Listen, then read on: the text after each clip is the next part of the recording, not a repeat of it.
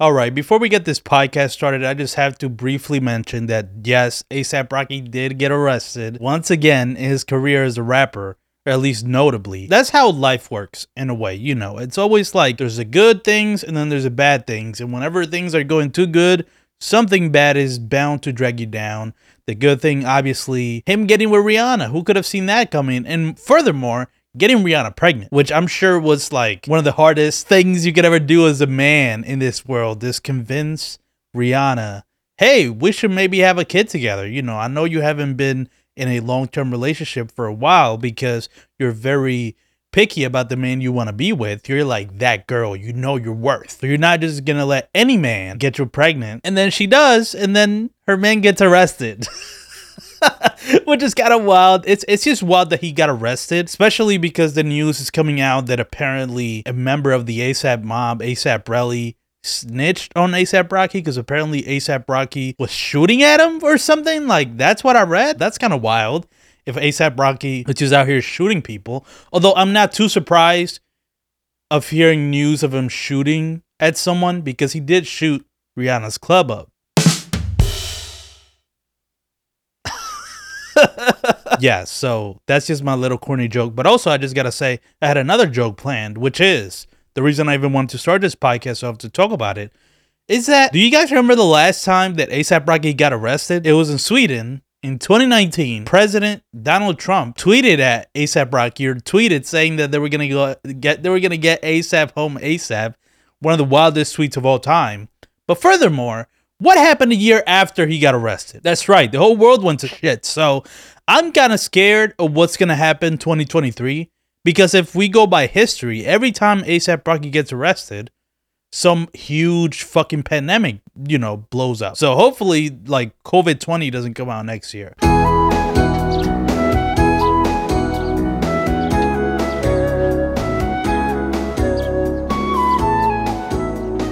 Hello, everybody. Welcome back to the Empty Opinions Podcast. I'm your host, Eladio Polanco. This is episode 171 of the Empty Opinions Podcast. I just said the name of the podcast. I don't know why I decided to repeat it once again.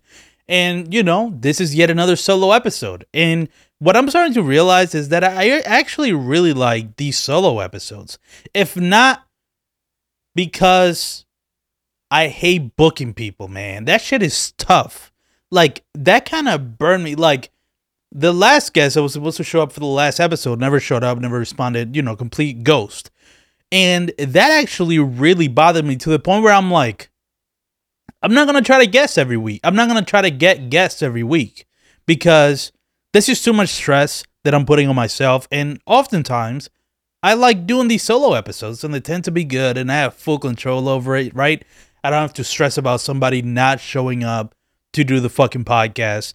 And also, I guess it can make the guests that I do choose to be that much more special or like purposeful, if that makes sense. Because it's not like I feel like I have to get a guest and then I just end up getting anybody on for the next episode. And furthermore, I just like the reception or the feel of me just doing the podcast alone. It actually feels like stable for once in my life doing this podcast in terms of I know what I'm doing, and it's something that people can watch, and it's something that can grow, and it's not unpredictable, right? Because when you get guests every week, you don't know who the guest is going to be every week, and you don't know if you're going to like the guest. You don't know if the episode is going to turn out good or not. I personally like that because it makes my job or my hobby or my career more exciting, but in terms of the listener, it can get kind of dodgy, and maybe that's why I haven't been able to build like a solid fan base over 171 episodes of this podcast because, it's a brand new experience every time. And I even remember like trying to sell that to people. That's hard, right? Selling I can get any guest on at any time, any episode, right? So you never know what to expect. All I just tell people is just every week at least is a good episode. Whether it's about art, whether it's about music, whether it's about fucking movies, whether it's about fucking TV shows, whatever it is. Whether it's about pop culture, it'll always be good. Whether it's about serious issues, it'll always be a great podcast episode. I feel like at this point, after you do something 171 times, you should probably be kind of good at it. So, all that to say This solo episode was very much intentional, and honestly, I'm starting to like the idea of these solo episodes. I don't hate it. It feels fine now. Like before, I would just be like, "Oh man, I'm doing a solo episode. I know you guys don't like that," but now I just kind of don't give a fuck about that. It is what it is. I'll do a solo episode. And also, last week I did this new thing on the YouTube channel where I was posting clips. It's not brand new. I used to do it a lot, then I kind of stopped, and now I'm kind of want to do it. I want to do it again because I don't know. I guess it can get my podcast exposed even more. But yeah, this solo episode is intentional, and you can expect a lot more solo episodes. But then you can expect guests. It just depends of how things work out. Like I'm not gonna try to force guests every week or like no guests every week. It's like I'm gonna try to get the guests that I want, and however long it takes to get them on a podcast, that's how long it takes. And meanwhile, I could just do solo episodes and have fun doing them, right? So that's why this is yet another solo episode. But before we get started, I got two things. I'm gonna do the housekeeping like briefly after I tell this, but I just want to give a personal life update. And it's only right that I'll let you guys know about this because I've been talking about this shit ever since it started. Like I treat like personal things in my life like storylines, especially when it comes to the podcast. You know what I mean? Like I just treat it like I gotta let you guys know there's the latest update. New chapter of the book just dropped. DLC just dropped on Ladio's love life. So that's what I'm doing right now. Just a little personal life update. I'm gonna cue up the applause sound effect. Guys, you're not gonna believe this, but I finally blocked her. That's right. That's right. Thank you guys so much. I appreciate the support. If you don't know what the fuck I'm talking about, I'm gonna give a brief, summary of things.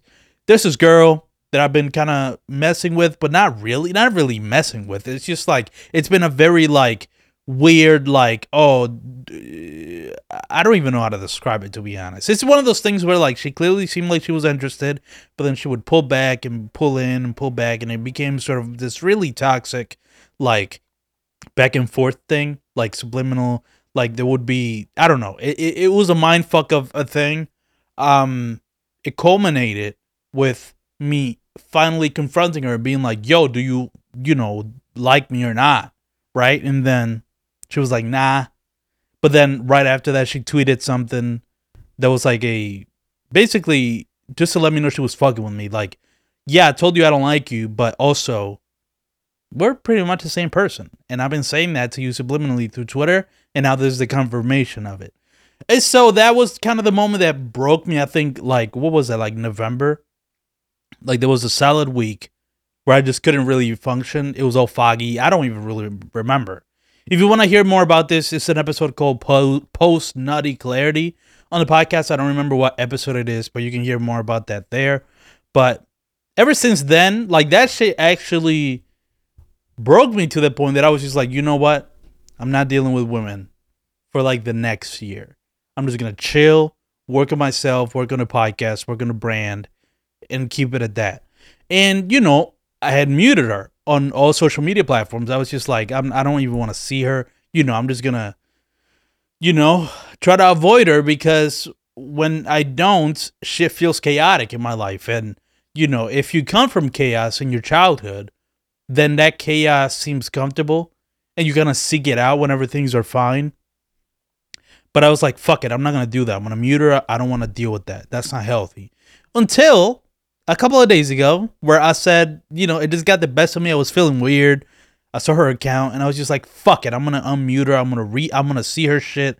I'm going to read her tweets, this, that, whatever. Right. And it's so funny, man. Like, I learned so much from this experience because for one, that was definitely like self-sabotage. It was just like, fuck it, I'm done trying to act healthy. I'm not healthy. I'm going to watch this shit and feel bad about it, right? That's, my subconscious like screaming like, tap into your fucking urges, man. Let yourself be toxic. Let yourself be involved in a chaos. And so I did it. And I was just like, also, I'm trying to stay off social media. So the way I rationalized it in my head, I was just like, I'll just be off social media. So it doesn't matter if she's muted or not. And yeah, so that happened. And here's what's so funny about this.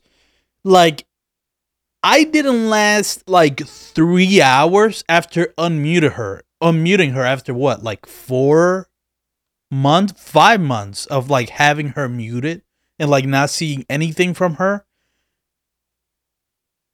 I unmute her once on the social medias, and I have the worst anxiety I've ever felt. Well, the worst anxiety I felt in a very long time. Let's just say that it was so bad, and I was just like, okay, this is crazy. I can't, like, the fact that I can just unmute someone and then they don't even do anything. It's not like she texted me or like did something to try to get my attention. You know, toxic people try to do that. They try to remind you that they exist, and it's like, oh, you're not this or that, whatever. She didn't do anything. All I did was unmute her and like see her and like acknowledge her presence, and it gave me the worst anxiety ever. And I was just like, that was what made me realize, okay, I have to block her now.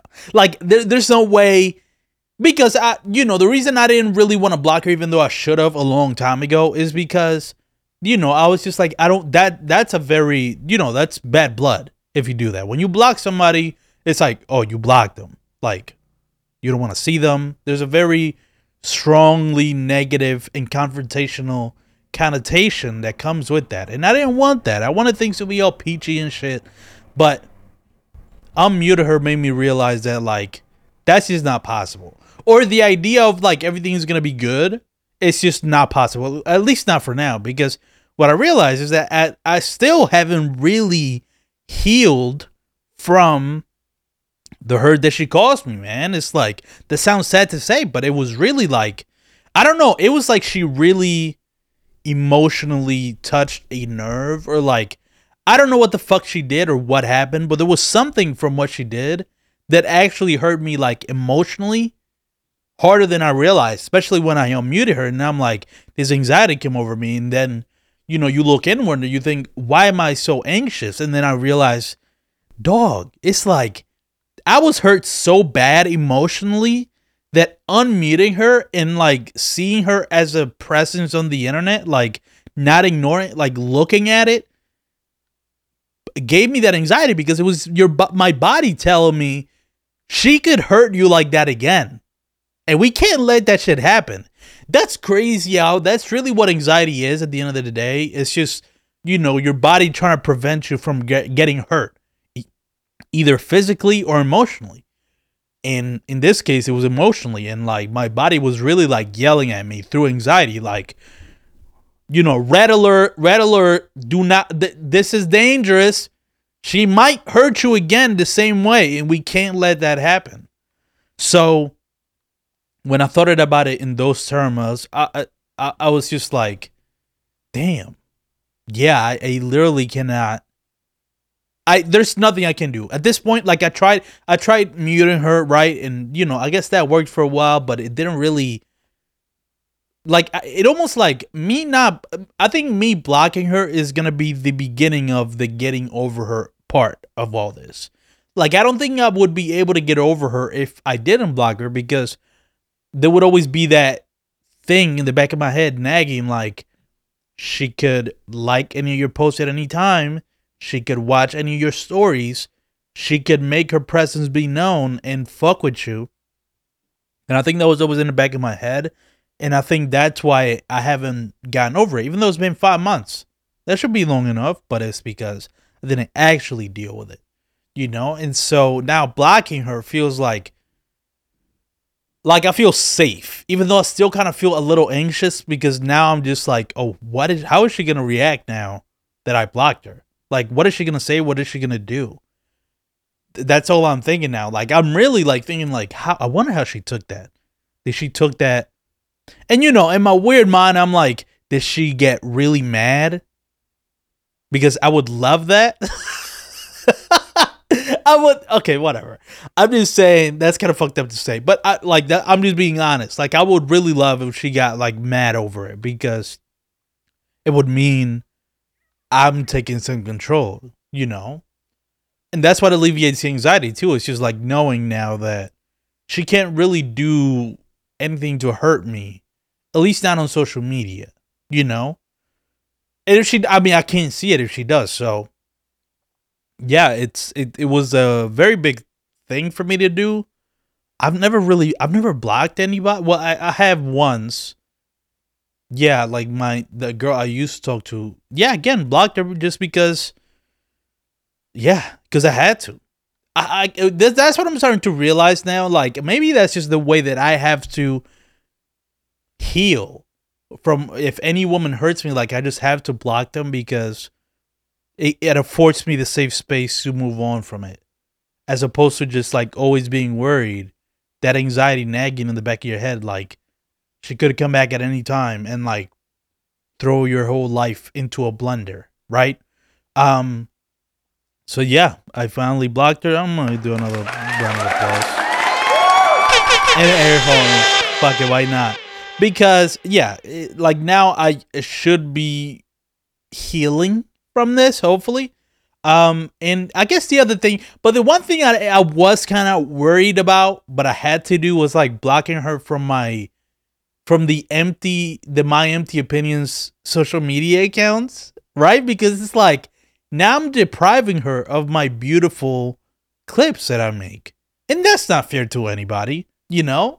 Who would want that? That seems unfair. But unfortunately, I am the brand and the brand is me. So, as much as I try to separate it, it's really just me. I'm doing all this shit. I'm trying to put a wall like 6 degrees of separation between me and the brand, but I'm the face and I do everything behind the scenes. So, it is what it is. But yeah, just wanted to give you guys a little update as to what's happening with my life. So yeah, that's all I guess part of the intro, long ass intro, but now I want to get into the topics that I have written down. Um, but before I get to that, just a little housekeeping. All you have to do is go to the Empty Opinions website, emptyopinions.com. And that's all. That's all I want to promote. That's where you can find literally everything happening in the Empty Opinions universe, the Empty Opinions podcast, Empty Pages, our book club, the Empty Playlist, where every Sunday I curate 9 or 10 songs and I put them on a playlist. And I think I have a pretty great taste in music, so should definitely check it out. What the fuck? Empty Reactions. There's like now clips that I'm doing. There's a blog. It's a lot of shit happening on the Empty Opinions universe. You can catch it all in one place. And that's a website. So go check that out. But all right, let's actually start the podcast and talk about this topic that I find very interesting. There's been so much back and forth in drama with this Megan Thee Stallion and Tory Lanez situation. Like, it's been 2 years. This was like in the summer of 2020 when this weird event happened at Kylie Jenner's house where gunshots went off and cops were called, but nobody ever really knew. To this day, nobody knows what the fuck happened in there. But all we know is the allegations that Tory Lanez shot Megan Thee Stallion. And ever since that news came out, everybody was like, what? One of the weirdest, events probably in hip hop ever. Where it's like, Megan Thee Stallion, one of the biggest female rappers in the game. You got Tory Lanez, an artist who had been working for a very long time that had finally reached like a good level of fame. Like he finally broke out into the mainstream, I guess. Especially after his Chicks Tape 4. And then that happened. And so then now it all crumbles for Tory Lanez. Right? It's all like, well, Tory Lanez shot Megan Thee Stallion. It's all over from. Can't come back from that. But then the doubt gets thrown in that maybe Megan Thee Stallion was lying, or maybe Megan Thee Stallion doesn't know and they're just blaming Tory Lanez because now Tory Lanez is coming out and saying that it wasn't him, it was the best friend, or she never saw who shot him. And it became one of those things where first of all, the first thing that happened, you couldn't listen to Tory Lanez music anymore. It was canceled. It would be like listening to fucking R. Kelly music. Not that strongly, but kind of a similar sentiment. Where it's like, you're listening to Tory Lanez after he shot Megan Thee Stallion, right? Like, immediately, it's just like, oh, I don't know. I feel weird even listening to him. It's like how people feel about Travis Scott's music now. And that was the first thing that happened. But then, again, it became a fight where, like, diehard Tory Lanez fans and like diehard Megan Thee Stallion fans are like at war with each other. Tory didn't do it. Yes, he did. No, he didn't. Yes, he did. And it became a whole thing, right? And unfortunately, this sucks for Tory Lanez, and it sucks for me because I like Tory Lanez music. A lot of the people that were defending Tory Lanez were just kind of misogynistic. Like those type of like alpha males, like, you know who I'm talking about. The podcasters that nobody wants to be like. Fresh and Fit, that's their name. So, like, Fresh and Fit type guys were supporting Tory Lanez.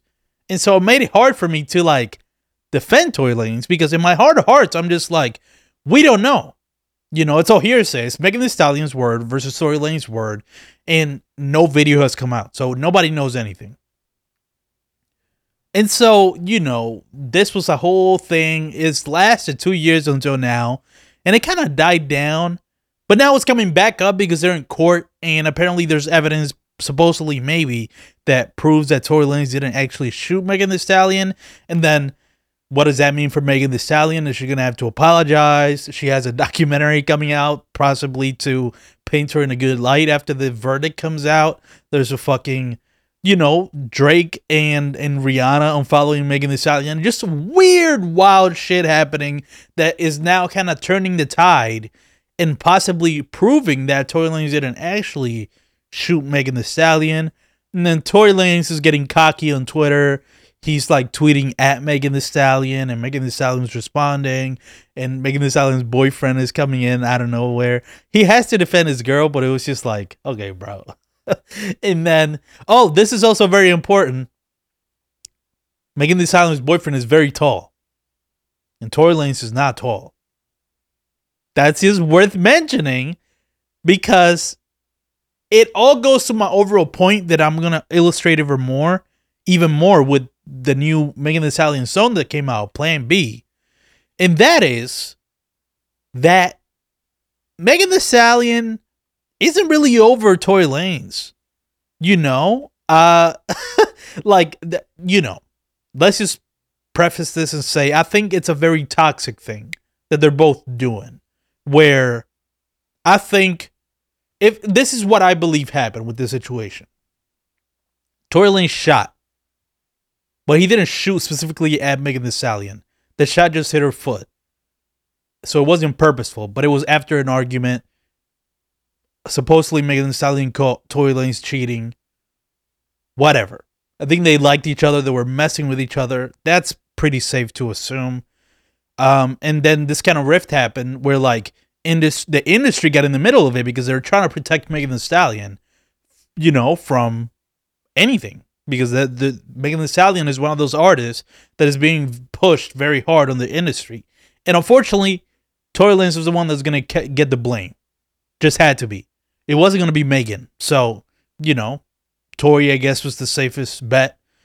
And I think all this drama got in the middle of this like toxic, tragic love story between Tory Lanez and Megan Thee Stallion that I think it's so fucking fascinating because you do realize they still have feelings for each other. They do. I think they do. And I think this goes with my theory that like hate is just another side of love. It's basically the same shit. Like hate only comes from deep love of someone and just being hurt and then like that love getting flipped. But that love still exists, right? And nowhere is it more clear than with this new song that Megan Thee Stallion just dropped.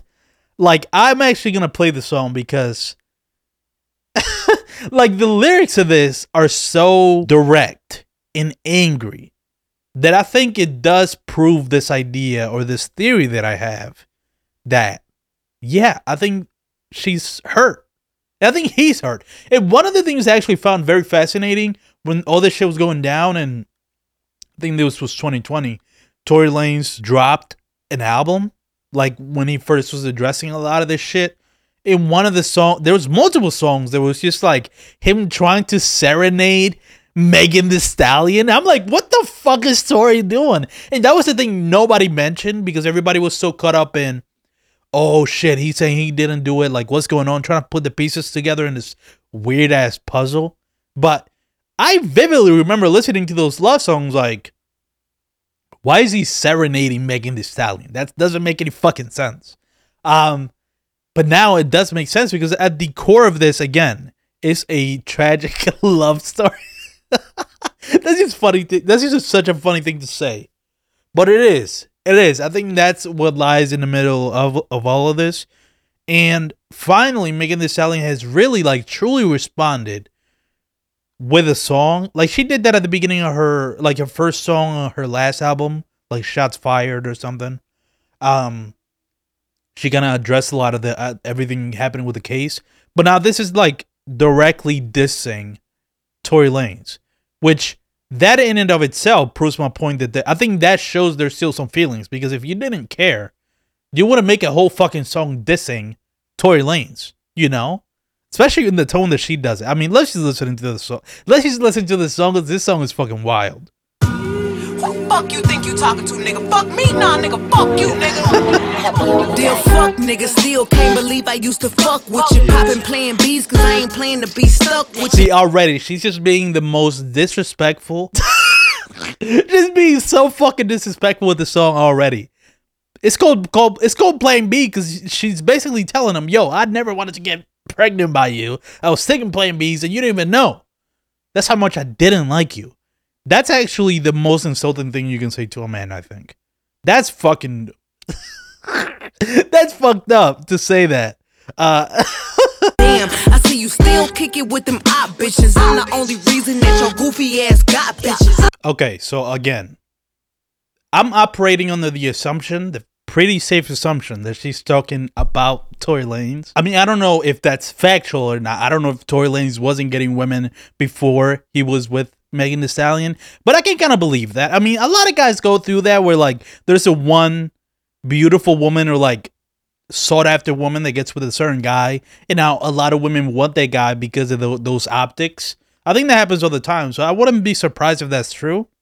But that's just, again, such a like a such a bitter thing to say, I think, in my opinion. But it's also empowering too. All them hoes wanna look like me, bitch, most likely. Only fucking you just to spite me. But please don't get it twisted, I ain't tripping. I never put my faith in a nigga, bitch, I'ma die independent. Okay, I'm not gonna listen to the whole song, because every line could be it. And actually, I'm gonna go through just the lyrics. Actually, I don't even need to go through more of the song at all. I mean, that already shows you what I'm talking about. Yeah, I'm not gonna go over any more lyrics. I was literally just giving it like a rundown. And I mean, almost every lyric can relate directly to Tory Lanez.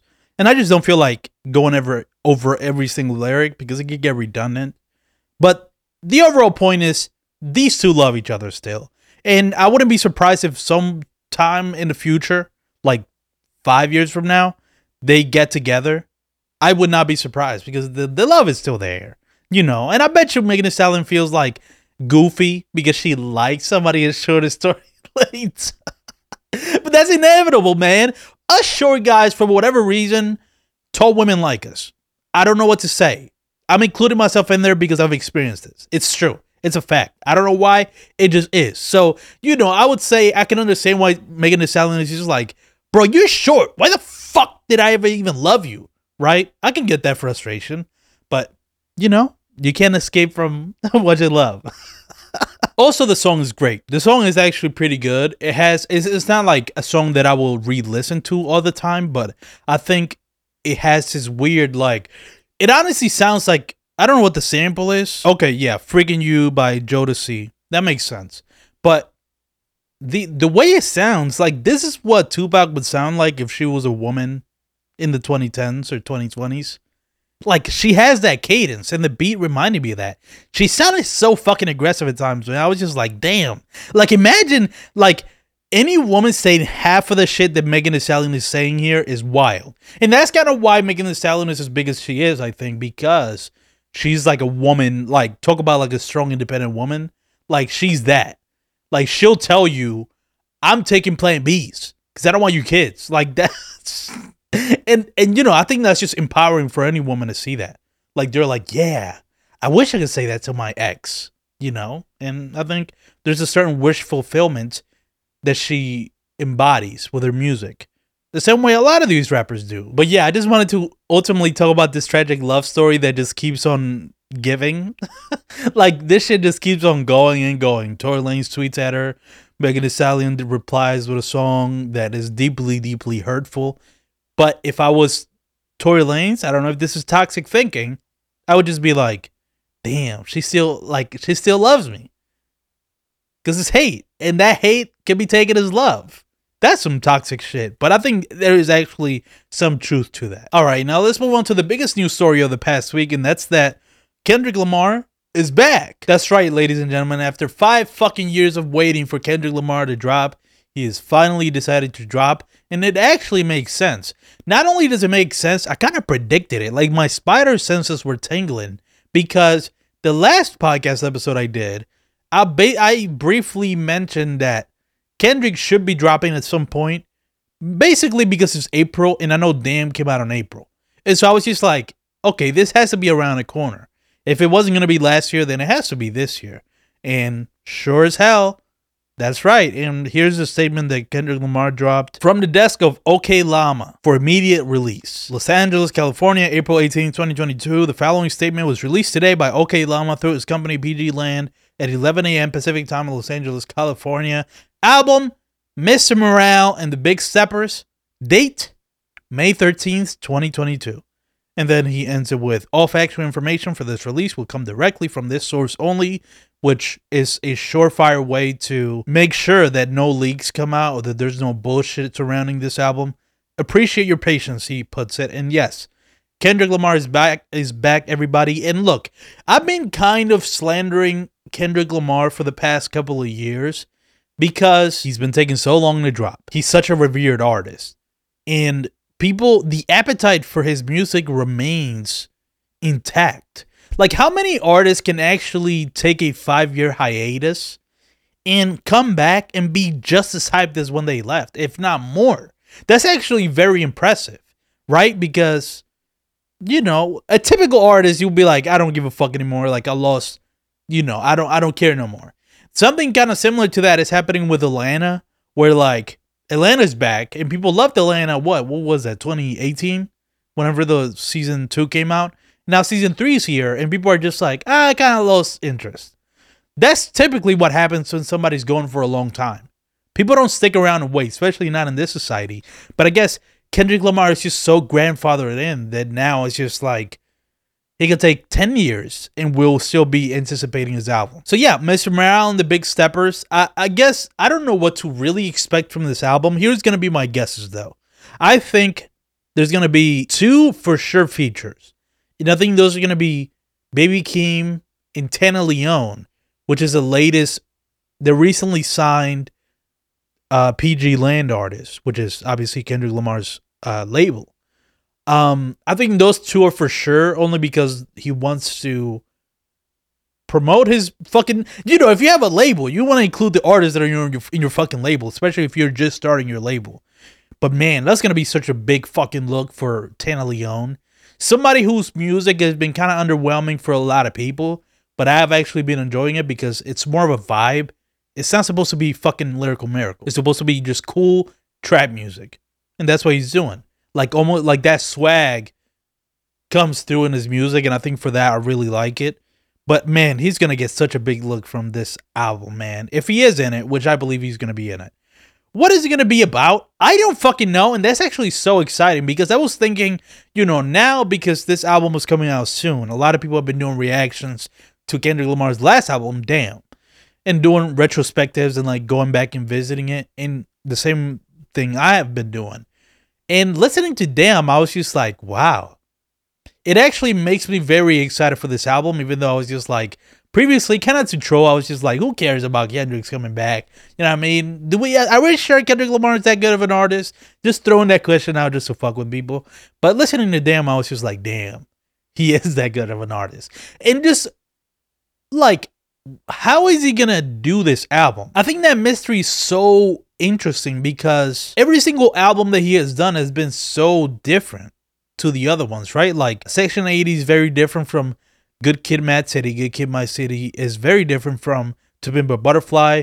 To Pimp a Butterfly is very different from Damn. Like, he switches it up so wildly from within releases that, Like, just the idea of trying to think of what this album is gonna sound like, it's just exciting because you know it's gonna be out of fucking left field.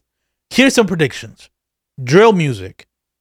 I don't know why when I saw the name Big Steppers, I was just like, that's something that 22G's, a drill artist from New York, he uses that phrase a lot. That's a phrase commonly used with any rappers nowadays, but for whatever reason, I connected more strongly to drill.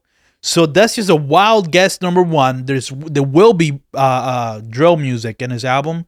Imagine Kendrick on a drill beat. That's already such a... The more I think about it, the more I'm like, oh yeah, Kendrick is for sure going to be on a drill beat. I think Kendrick... Here's what I think this album is going to be. I just came up with a good prediction. I think it's going to be basically two sides of rap. Where it's going to be like, one half is going to be probably rock or jazz influenced. Like very musically influenced.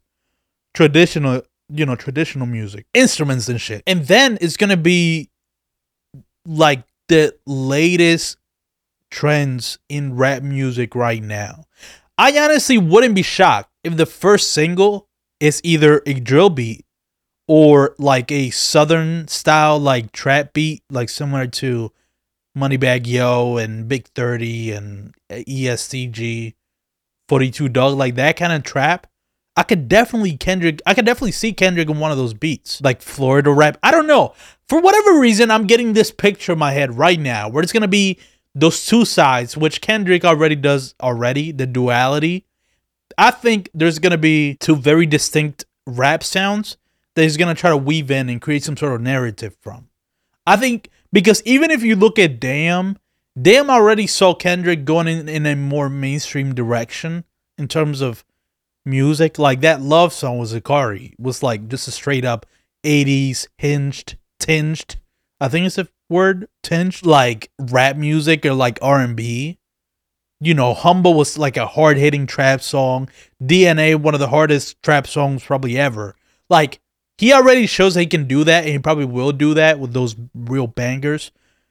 I think he's gonna take it up a notch, even more so with this album in terms of the trendy side.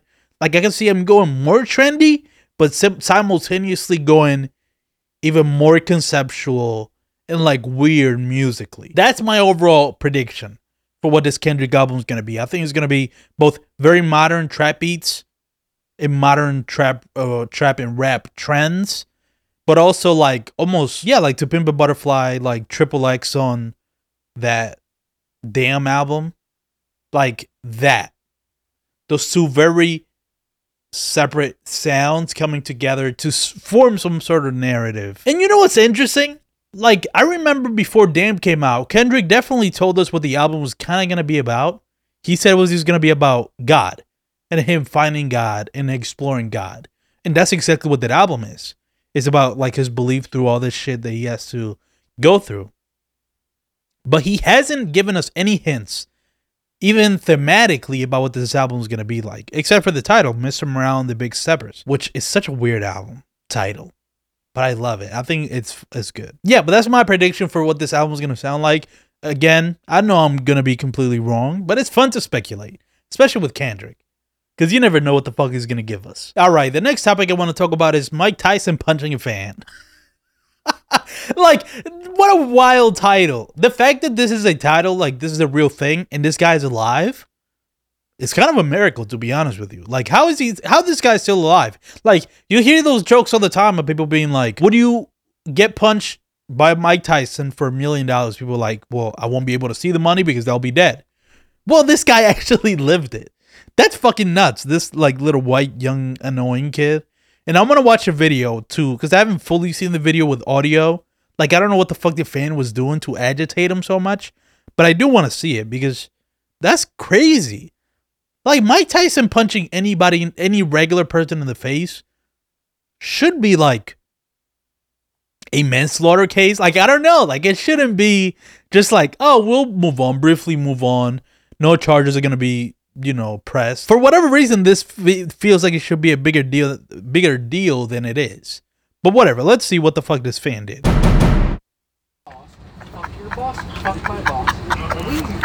This is George talking to Mike Tyson, bro. This shit. What the fuck? Already, I'm like, what is this guy doing? He's standing up on the plane over Mike Tyson's head, like pointing and like talking, like, what the fuck? Bro, already this guy would get punched by anybody if he's doing this, let alone Mike Tyson. What the fuck? Crazy, bro, Mike Tyson. My dog done got lit, man. He over here rapping with Tyson. Mike Tyson trying to give us some shrooms. Yo. See, this is why people hate fame. Or like a lot of famous people are like, you don't want fame, y'all. Because, like, imagine you're just trying to relax and be on a plane and go somewhere, and behind you, there's this fucking white kid just bothering you the whole time. Also, I just gotta ask this. Why the fuck is Mike Tyson in the same area as these guys? Like, maybe, I guess Mike Tyson just doesn't want to, you know, fly first class or some shit. He, you know, he's a humble guy. But yeah, this feels kind of wild. Like, why the fuck is he... What? How are these two people? Well, shout out to Mike Tyson. Maybe he's just not an elitist like I'm sounding right now. But if I had the money to avoid people like this, I would fucking do it in a heartbeat. If I could just fly first class and I had the money for it and I could afford it, I'm gonna do it, because this is what happens when you don't. You don't know how to act. Tyson looking out, man. This shit crazy as He should have never gave you his money. Peasants. They're peasants. What? What does that even mean? I think, are they saying basically that they shouldn't be on there? Maybe this is first class and this annoying guy just somehow got, you know, got in it. I think that might be what it is. Also, we gotta mention the friend that's recording him. He's egging him on for sure. And this could be an even bigger topic about just people performing in front of the cameras just because there's an audience in front of them, or just because there's something recording them. Like, I bet you this guy felt emboldened to do all this shit because his friend was filming too. He's like performing. You know, he's being recorded, so now he's gonna be like, yeah, I'm gonna turn it up to 11. I bet you that happens. Because that happens with anybody if you put a camera in front of them. Like, nobody acts the same as they typically would act with a camera in front of them. Believe me, I'm doing it right now. I'm not this exaggerated in real life, but I have to be entertaining because there's a fucking camera lens staring at me right now. Hey, hey, Mike, come on. Yo. Let's stop back. Let's do some horse, man. Wait. Wait, what? Bro, see, I saw this part and I was just like, how's he alive? And what is he punching and what is he doing? Look at that. That's terrifying. Like, I'm looking at Mike Tyson just like punching at something. It's not even like full punches. It's almost like short uppercuts or something. But that's fucking terrifying. When I first saw this video, I was just like, I saw that part and I'm like, whoa, what the fuck? Those seem like real punches. But the guy's alive. So what the fuck is going on? I don't know what it is. Actually, now that I'm seeing it now, it looks like real punches, but it almost looks like I'm not trying to kill you punches. But even my soft punches are going to get you fucked up. That's what it looks like to me. And think about this too, man. Mike Tyson has been in so many interviews, so many podcasts, like talking about how he wants to relax and not be this aggressive monster that he's always been his entire life. So imagine you being the guy that brings that animosity out of Mike Tyson. The guy who's been trying to fucking meditate and take shrooms and shit and like lick the toad of like infinite wisdom or whatever for years now. And you're the guy that gets him out of his like comfort zone. That's actually quite an accomplishment. I would actually maybe brag about that. I would be like, hey guys, I was the guy that made Mike Tyson be violent outside of the ring, you know, for the first time in a very long time. You had to admire how annoying I am. Hey. Hey, Mike, come on. Hey, who's the guy? There's like a guy that's like trying to like protect him. I don't know. Like, is that the guy he's punching? I'm trying to like, let me see this again. Hey. No, yeah. So he's punching somebody in the face, but there's somebody who's like, oh, maybe the guy sitting next to him is trying to like protect him. Like, chill, Mike. Don't hit him. Chill, Mike. Regardless, he's punching at something, all right. And the guy with the camera is like, yo, chill, bro, chill. Don't hit him. Even though I was just egging him on to do this to you. Don't do it, bro. Hey, Mike, come on. Let's go stop that. Hey, Mike. Hold on, Mike. Come on, chill, Mike. Shut the fuck up. You're part of the problem, too. JetBlue, mid-flight. Damn. Boy just got beat up by Mike Tyson. Wait. That's comedy right there. Hear this. JetBlue, mid-flight. Boy just got beat up by Mike Tyson. Yo, imagine just saying that sentence, bro. That's hilarious. That's an old-timer quote. My boy just got hit by Mike Tyson. Let me hear that again. JetBlue, mid-flight. Boy just got beat up by Mike Tyson. My boy just got beat up by Mike Tyson. That's fucking hilarious. I love that. That's great. Yeah, he did. See, he looks fine in this. This is why I'm confused. Like, how can a Mike punch not break your skull? He looks fine. Yeah, like, he's bloody, but it's like... But he does look like very... he looks very disappointed. Turn that way. Yeah, he got f***ed up. I would be laughing my ass off if my friend got beat up by Mike Tyson. I think I would. All right, that's all. I mean, that's all I really got to say about that. Just don't fuck with Mike Tyson. That doesn't seem like that hard of a thing to do. Maybe it's just a lot of these younger kids don't actually know the Mike Tyson that bit someone's ear off. Because if you knew that, then you wouldn't be scared. But that's the thing. Newer generations forget. That's why a lot of younger generations is like, nah, LeBron James, that's a GOAT. Because they didn't see Michael Jordan. Like, old shit just get washed away and only the old people remember, and it becomes history. History is history for a reason. Not everybody knows or learns or studies history. So, you know, that makes sense that a lot of younger people don't know not to fuck with Mike, but hopefully more younger people know not to fuck with Mike. All right, and the last topic I want to talk about, I want to do a quick little review, or maybe not so quick. Just, I want to talk about The Northman, Robert Eggers' latest film. I just recently saw it a couple of days ago, and I loved it. And I was actually shocked by how much I loved it, because I haven't seen The Witch, but I know of it, and it has its reputation as one of the best horror movies of all time. At this point, it definitely is considered like that.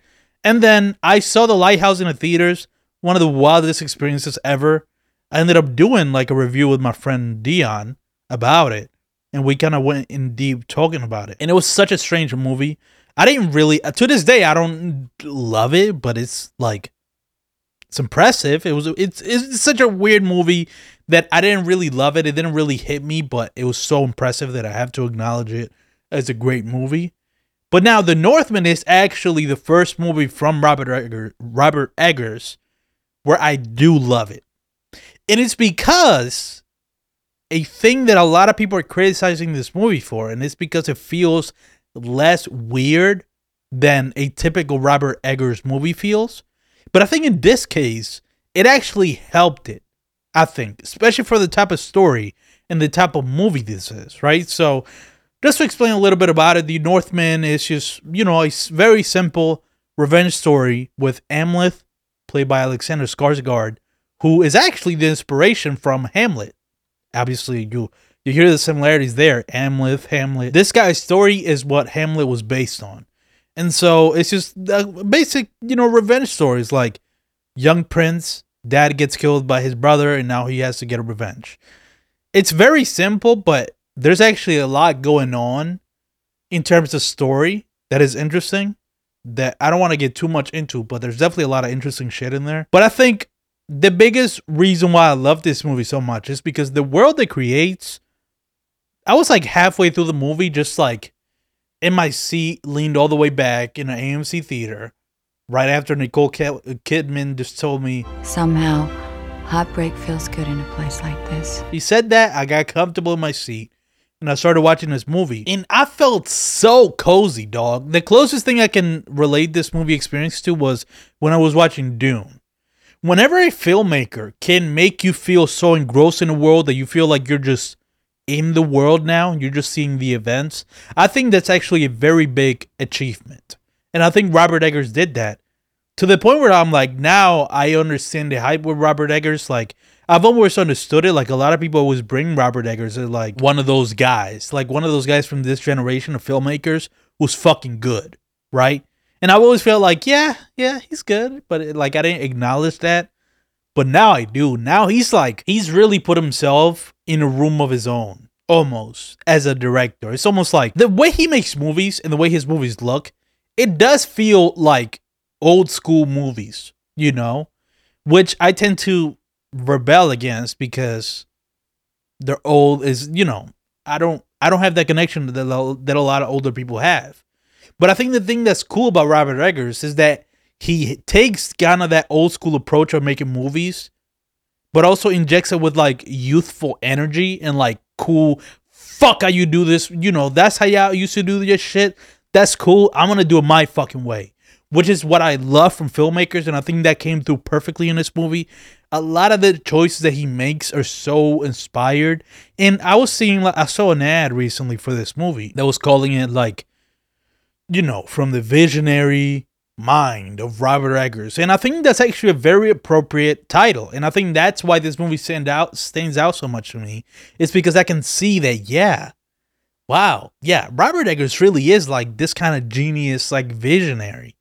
So like now he's certainly put himself up into like one of the best filmmakers happening right now. And I love the crop of just young filmmakers coming in and like doing whatever the fuck they want and doing it well. I mean, a couple of weeks ago, Everything Everywhere All at Once came out, and the Daniels, they fucking smashed that shit as well. So to be honest, what I love is that I decided to really get into movies again this year. And right as I do that, all these amazing movies started to come out like back to back to back to back. It's kind of cool. It feels kind of great. I think this year's going to be great for movies and for music too. But for movies, like, bro, we still have an Ari Aster movie to come out and a Jordan Peele movie to come out. Two other filmmakers that I think definitely belong in the Robert Eggers tier. Like one day I kind of want to do that. I want to be of like the new filmmakers out right now that have been coming out with their second and third movies. I want to do like a tier list of like who's in this tier, who's in this tier. I think I'll call it the Robert Eggers tier just because this is the movie I'm talking about, is this movie. Like, who's in the Robert Eggers tier? Like, obviously Robert Eggers, Jordan Peele, Ari Aster. I think I have to include the Daniels in there because, yeah, I just have to. I just loved Everything Everywhere All at Once. Even though it's very different from what Robert Eggers sort of like Jordan Peele do. Is very different, but still, I think their craftsmanship is enough to include them here. And I'm trying to think who else. Sean Baker, who did The Florida Project and Red Rocket. I think he might have to go in there, even though I haven't seen neither of those movies, but the way people talk about him, it's like, yeah, he's one of those. So, yeah, that's just my kind of quick review about The Northman. I didn't go as in depth as I could have, but you just gotta know it's incredible. It's very fucking violent. There's a lot of reveals in this movie that I did not see coming. Atmosphere is amazing. I felt like I could have seen this movie for a good like 30 more minutes. Like this movie could have been easily like 3 hours and I would have been fine.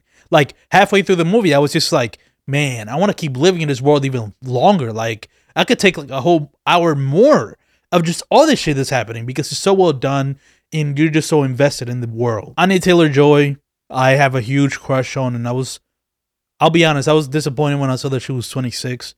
Like, fuck. Could that still work? A 4-year gap between me and her? I'm 22, she's 26. Maybe.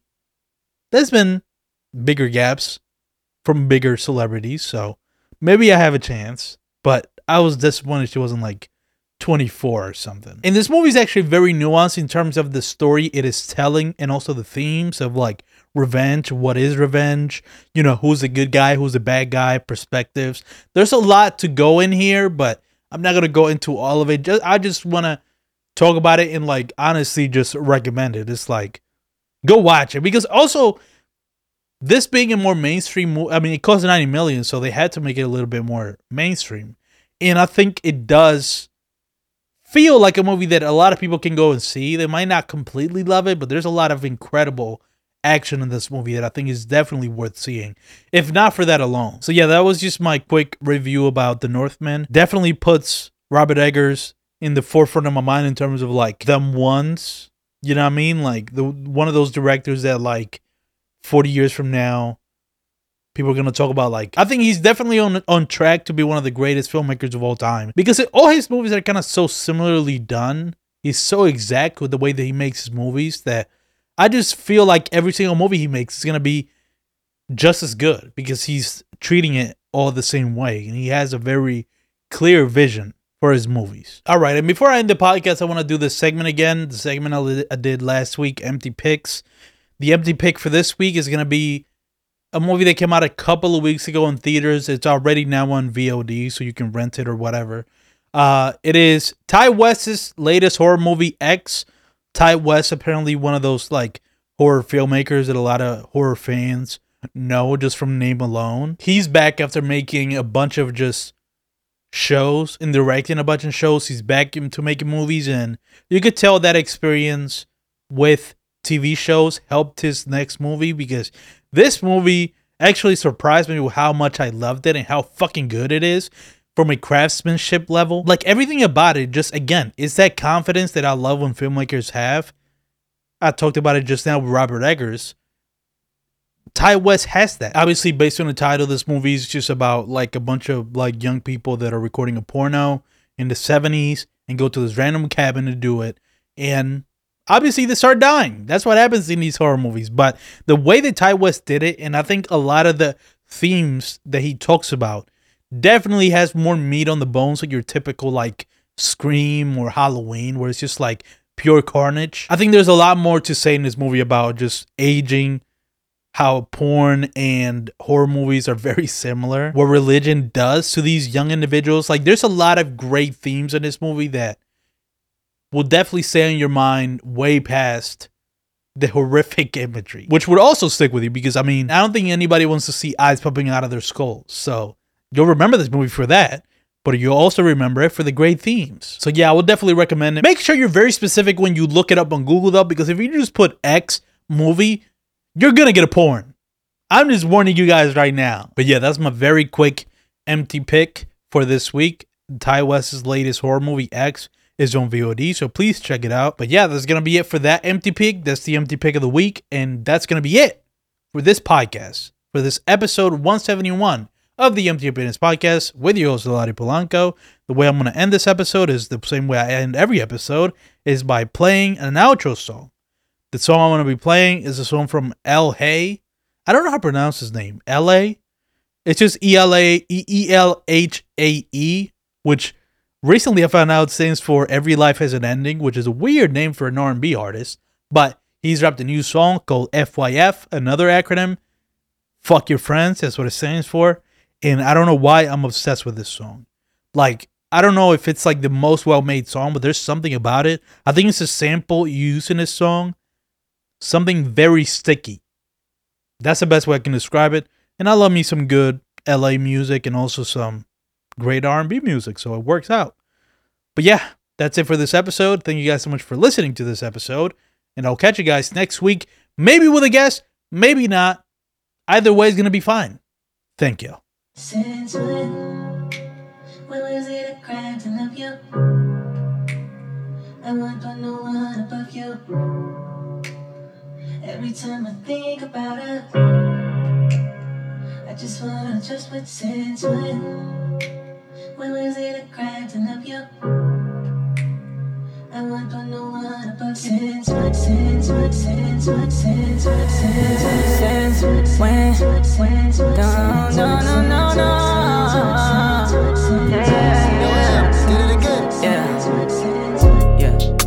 Same, oh, same.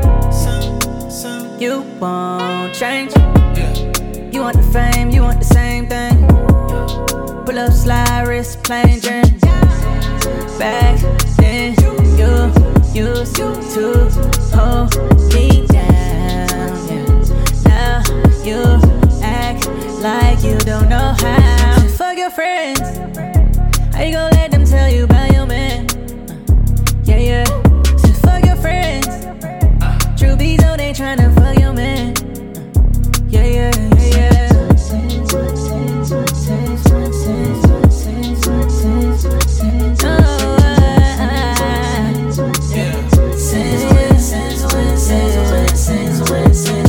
Talking all that shit about you. Really couldn't see myself without you. You don't gotta know everything that we do. Gotta be aware of the ones that's round you. Quit playing, pick up the phone, look at the signs. You knew they wrong, that shit alive. What did you want? Sever the tie, you gotta grow now. All this shit is optional, really gotta stop you now. Girl, I gotta block you now. All they do is run their mouth. So fuck your friends. How you gon' let them tell you about your man? Yeah. Said fuck your friends. Truth be told, they tryna fuck your man.